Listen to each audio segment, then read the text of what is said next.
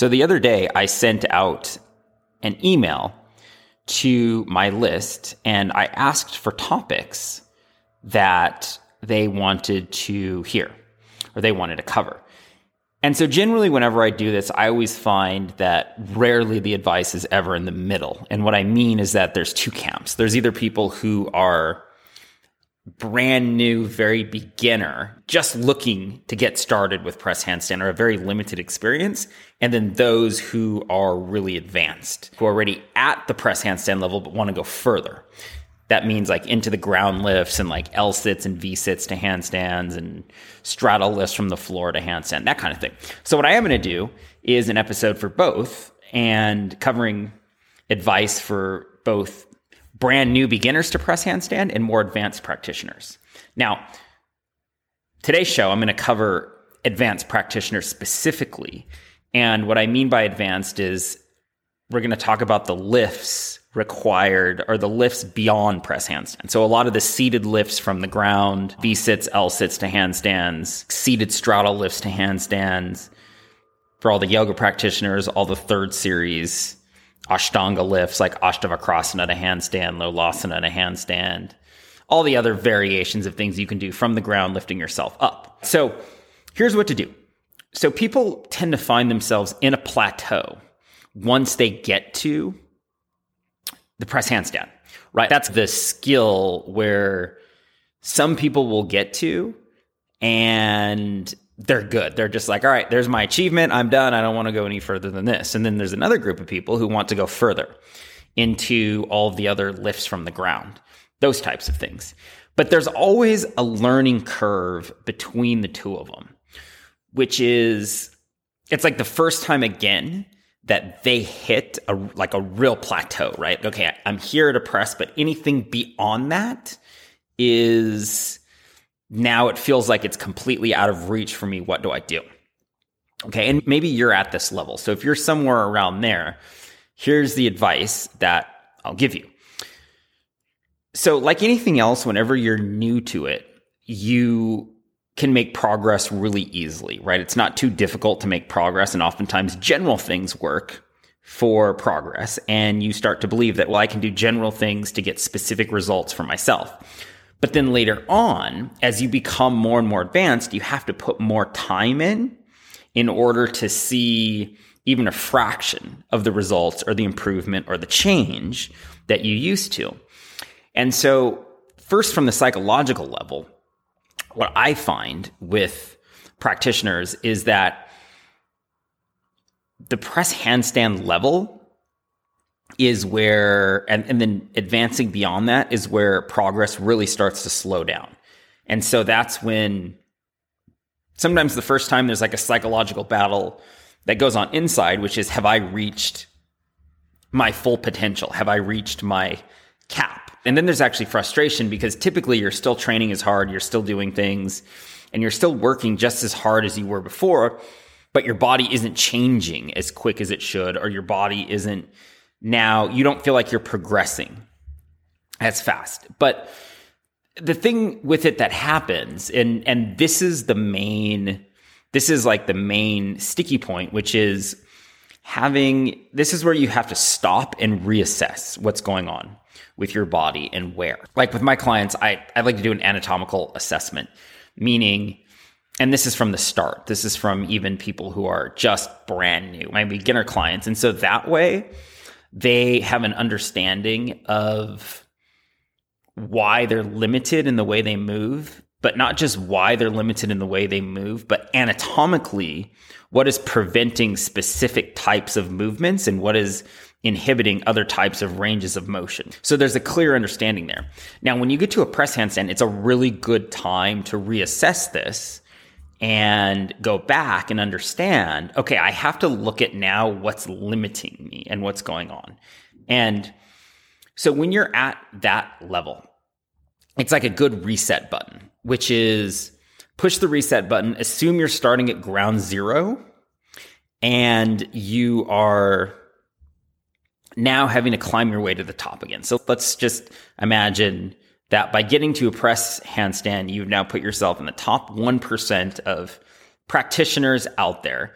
But now that you've just got it, you're at the very bottom of that top 1%. And in order to now move up again, you have to hit that reset button and realize I need a new foundation and I have to start from scratch with the beginner eye, even though it's harder to do the more advanced you get, but it's very powerful to do this and get to work. And as I always say, anyway, like my most advanced practitioners understand this, which is the best never get bored of the basics, which means having foundational and fundamental pieces in place for your training is incredibly important, but also at the same time realizing that having that understanding and understanding that fundamentals and foundational things are good, you have to look at where the gaps are in your foundation or in those fundamental pieces in order to really go to the next level.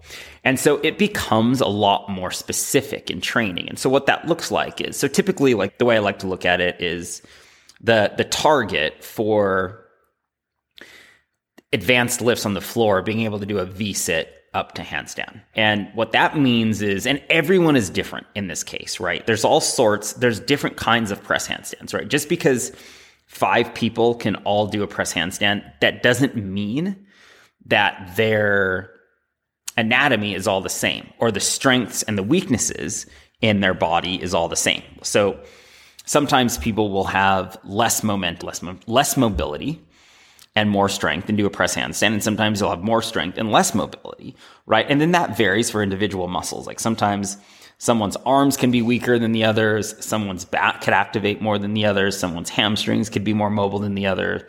Someone's hip flexors could work different than the others. All slight variations, but still it's enough for them to get to the press. So in order to get to the next level, the thing that you have to do, and again, this is something you can do totally by yourself if you're training on your own. But you have to take the time. So I use an app. It's called Complete Anatomy 2023, or it's called Complete Anatomy, but it updates every year. Is take the time in that app to go through and look at the muscles. There's a section in there which allows you to look at the way muscles move and how they affect ranges of movement in the body. Get yourself familiar with those so that at least you can formulate or have a general kind of understanding of the way the muscles work in your body relative to your practice. And then you can make a hypothesis and say, this muscle is creating this movement, this muscle is creating this lack of movement, et cetera, et cetera. And then the plan that you make for yourself is you have to decide, okay, which areas of my body specifically do I feel is weakest? Which areas do I feel are the weakest? And I'm going to attack those first. I'm going to attack those specific anatomical points first, and then see what happens. And typically what you'll find is that when you're working on your weak points and you're working on the things in your body that need the most work, that's when you improve the fastest. And that's why beginners tend to make improvements real quickly on things, because most of their body is weak and you can quickly start to make changes because everything you work on is your weakness. But as you get better and better at things and you get stronger and stronger, you've got things that now don't improve nearly as much with the same amount of work, because they're just better. That's the strong points, right?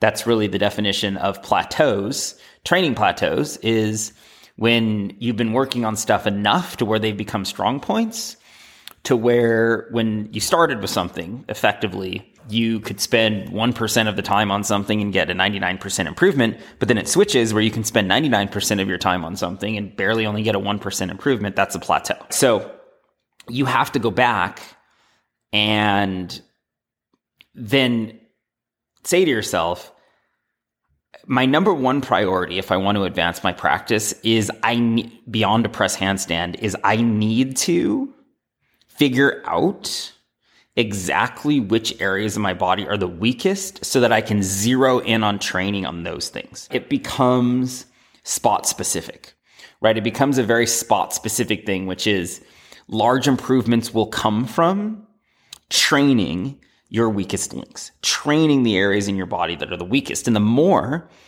the more that you can adopt that approach, the more you can keep moving your practice forward.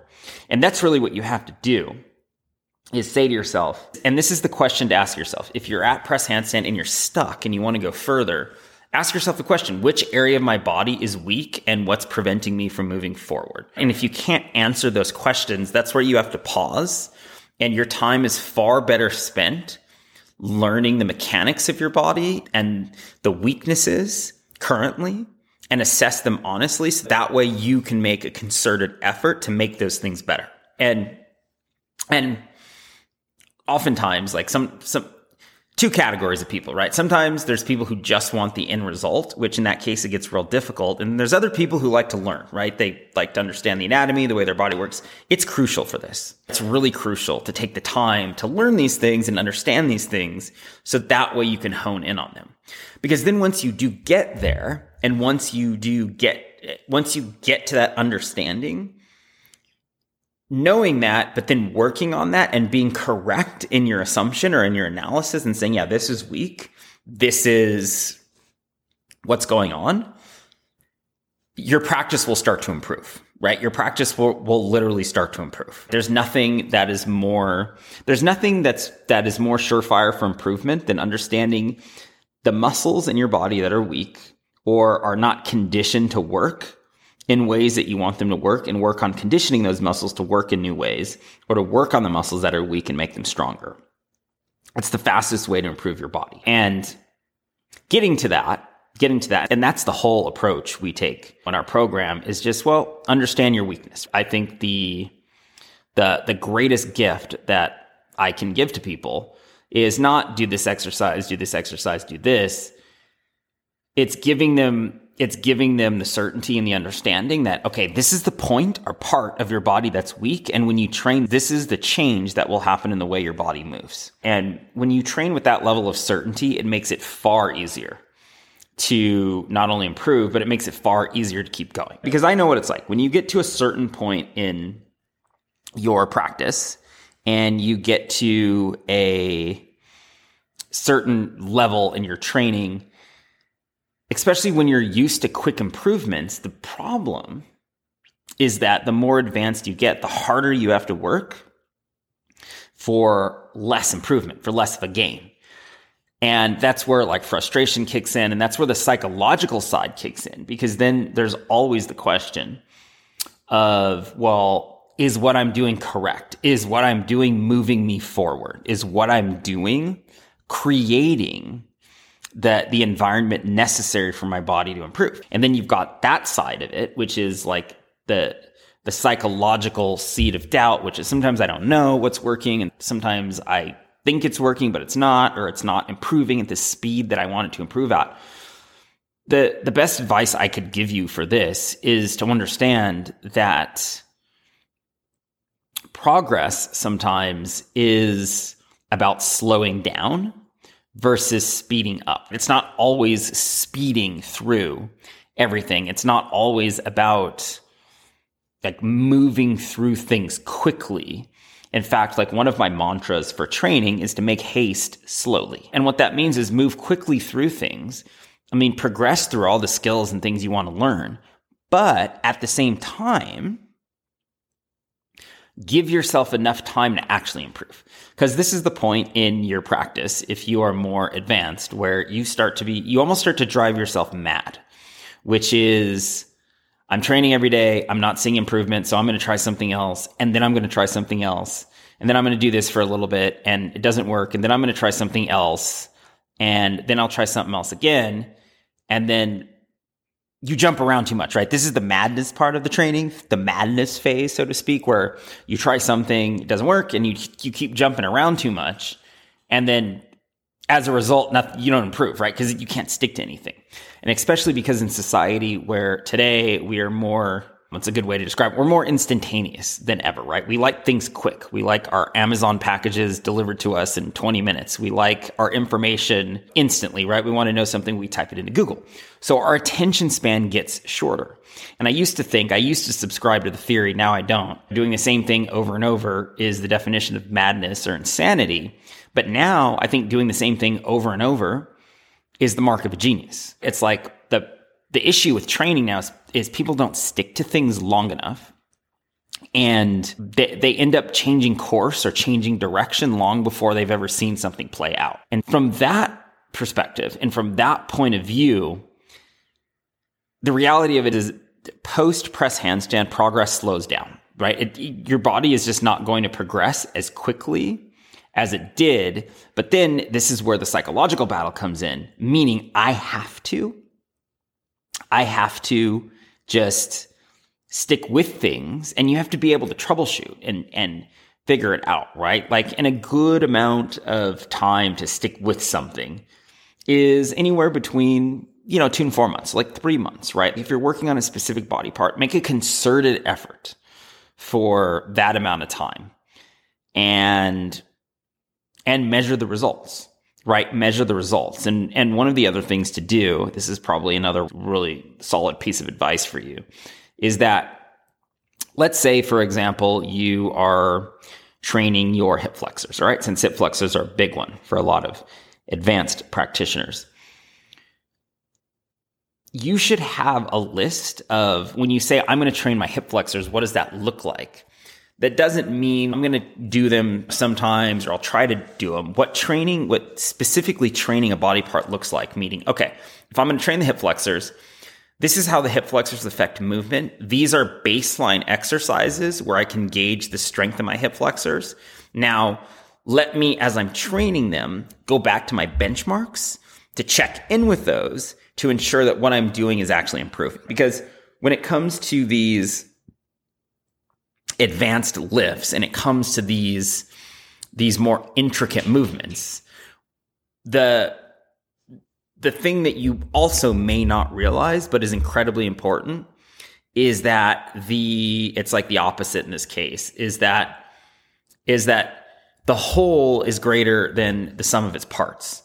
Meaning you can train body parts and you may feel like you are making a little bit of progress in training those body parts to make them stronger. But that one specific area of your body is creating an exponential improvement in the lift that you're trying to create. And so by adding up and doing all of those little pieces, the sum becomes bigger than what it may feel like training all those individual anatomical pieces. And can it be boring? Yes, it can be boring. It can be. But training doesn't always have to be exciting. In fact, I think the most effective training is boring training, which is do the things specifically that you need to do. Is training the hip flexors boring? Yeah. Is training a specific body part to be stronger or to work in the context of the functionality that you're trying to create boring? Yeah. And this is the other thing to really pay attention to, is when people get bored, they tend to think they're on the wrong track, right? The wrong path. Boring typically tends to be better. Otherwise, what happens, and this is the other area that I find more advanced practitioners go off the rails, is they think that the training has to be more complex and more advanced. And so all of a sudden they're doing more strange. They're doing so many like complicated, complex things. And I know like social media loves to glorify this, which is I'm doing a pistol squat while jumping rope and holding a kettlebell in the left hand and crunching with the right hand. You know what I'm talking about? Like you see these things that are really advanced and you want to try them, thinking that they're going to be effective in any way, shape, or form. But it's more for show. It's more for likes, and it's more for clicks and attention than it is actual functionality improvement. But this is where I see a lot of advanced practitioners go. I was looking at a client of mine, a new client of mine, what their training regimen was, and what their training regimen was for, again, this is someone who can already do a press handstand that's looking to go further. And somehow it was like a mishmash of like kettlebells, like TRX, and all sorts of other things like mixed together in the training. And it was like more quote unquote advanced exercises and intricate exercises, but no real focus anatomically. And that's another thing to consider, which is if I want direction in my practice, a boring practice with an anatomical focus is far more effective than no focus, no anatomical focus, and advanced, intricate Instagram, social media-like exercises that kind of just, they're fun to do. It's great. I can try and do this and that and balance on a kettlebell while doing crunches and swinging through TRX ropes. Yeah, that's all fun and that's great. It's fun to try, but is it really effective at building up the areas in your body that you need to build? Having that focus is most important. I just looked at the time. It's over 20 minutes already. So I'll wrap it up here. Now, if this was helpful for you, if this was useful, my social media is in the show notes below. You can tag me in a story on Instagram and just let me know what you learned, how you're going to apply it to your practice, et cetera, et cetera. And if you are enjoying this show, there's a couple ways you can support it. Number one, you can share it with someone who you feel like would benefit from it. If you know someone who would benefit from the stuff I share on this, the greatest thing you can do to help support it is to just share the show. And two, you can take some time to leave a review on iTunes or Spotify or wherever you listen to podcast episodes. And that way it just helps the algorithm and helps to get the show out to people who would benefit the most from it. All right. So that's what I've got for you on today's show. Have a good rest of your day and I'll talk to you soon.